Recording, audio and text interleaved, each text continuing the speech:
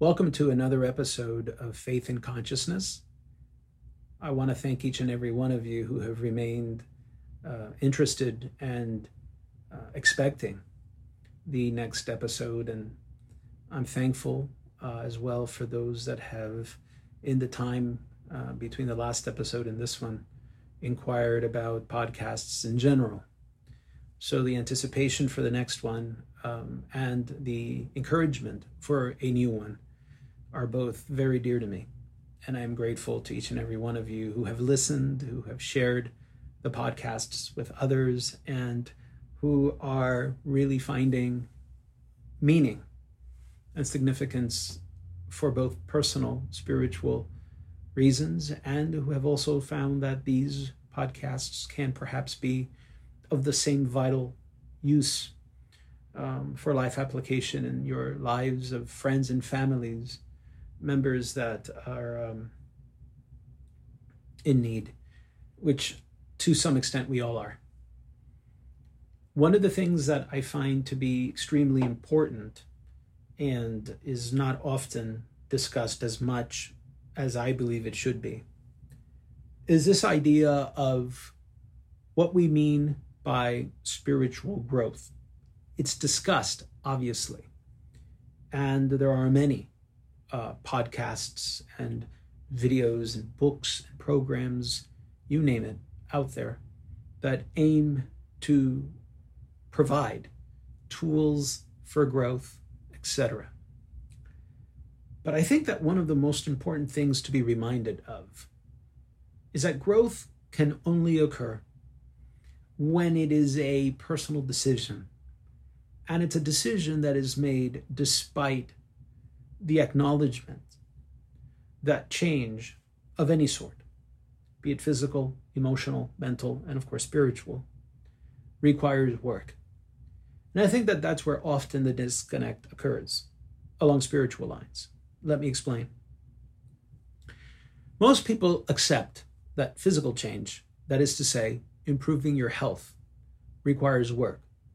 And despite the fact that there are programs to facilitate toning your body with quote unquote easier methods or improving your dieting and yet tasting food that you've always enjoyed, etc., they will always tell you that it's still going to require work, attentiveness, awareness, dedication to maintaining whatever weight loss you've experienced or maintaining your body in whatever way you've improved it along muscular, cardiovascular, you name it.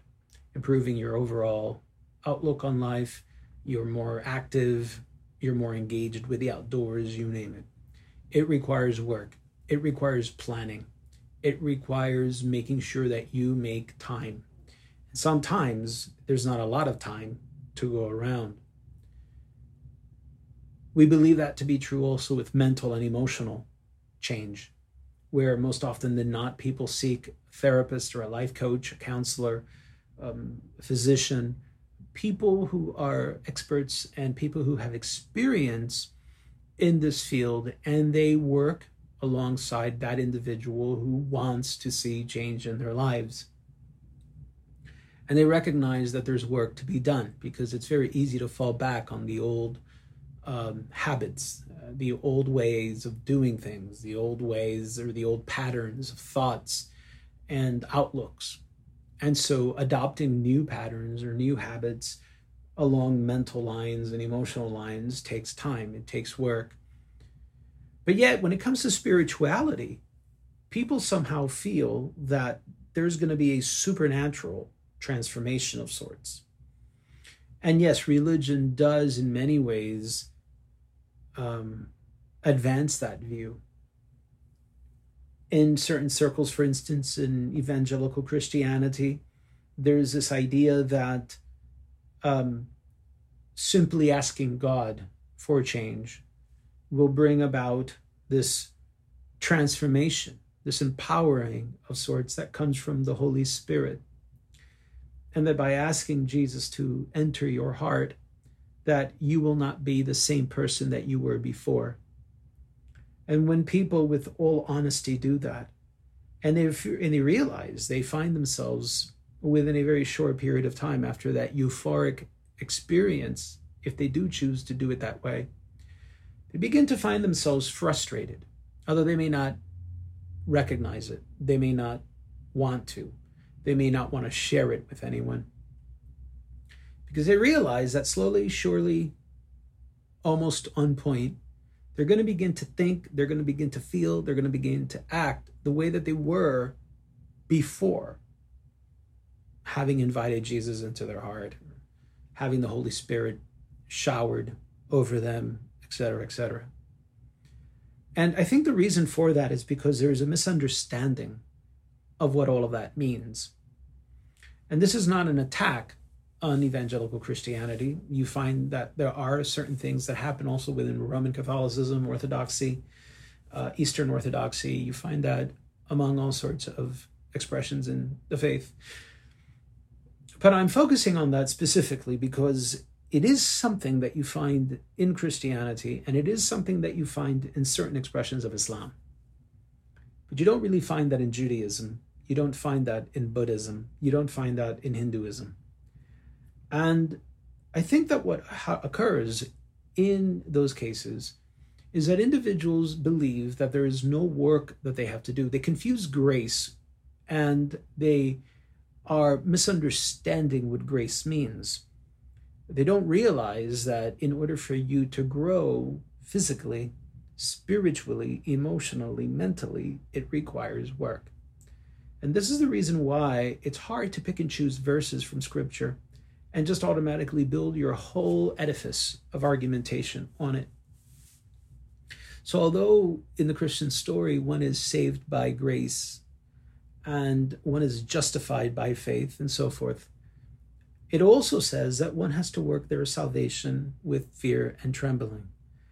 And there's also a sense of having to be a disciple. And there's also an understanding of one having to be in the things of God. So this requires work, this requires effort, this requires love. And love is not something that just happens. You have to work on relationships. Anything you love, you have to care for. And caring requires work. If you care and tend to a garden, by simply saying you love the garden and you want to see a garden be beautiful and spacious and grow in your home,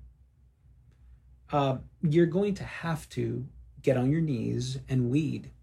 You're going to have to plant. You're going to have to feed. You're going to have to water. You're going to have to open holes. You're going to have to find and spend money on better soils.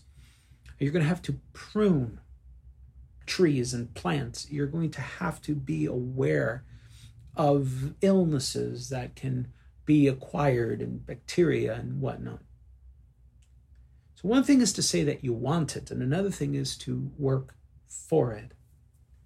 And I think that this is the reason why there is a false propaganda, a false advertisement that is done on many people who receive a very watered down, diluted, and I think at times a disingenuous expression of the Christian story. So I believe that one of the things that we all have to do is be aware of that. Be aware of the fact that if one really wants to see transformation, that transformation has to come from within. But it's not just a decision. Decision is the first step. An awareness that, yes, I want to be more connected, let's say, with God. I want to be more connected with the universe. I want to be more connected with life. I want to be a person that is not as materialistic or so much more involved in the things of love rather than those of consumption. I want to be more abreast and aware of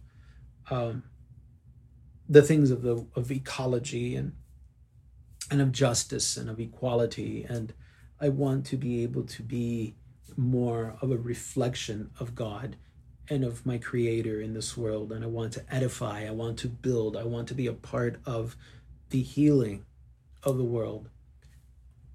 All of that requires work. All of that requires dedication. All of that requires time.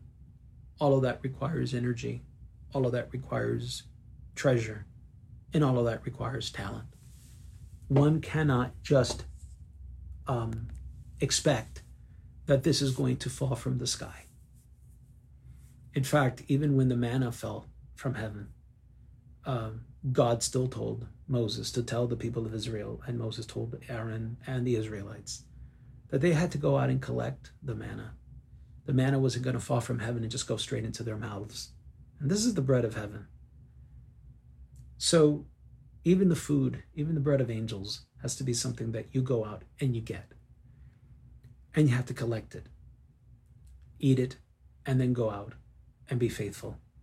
And you have to go out and be aware of the growth.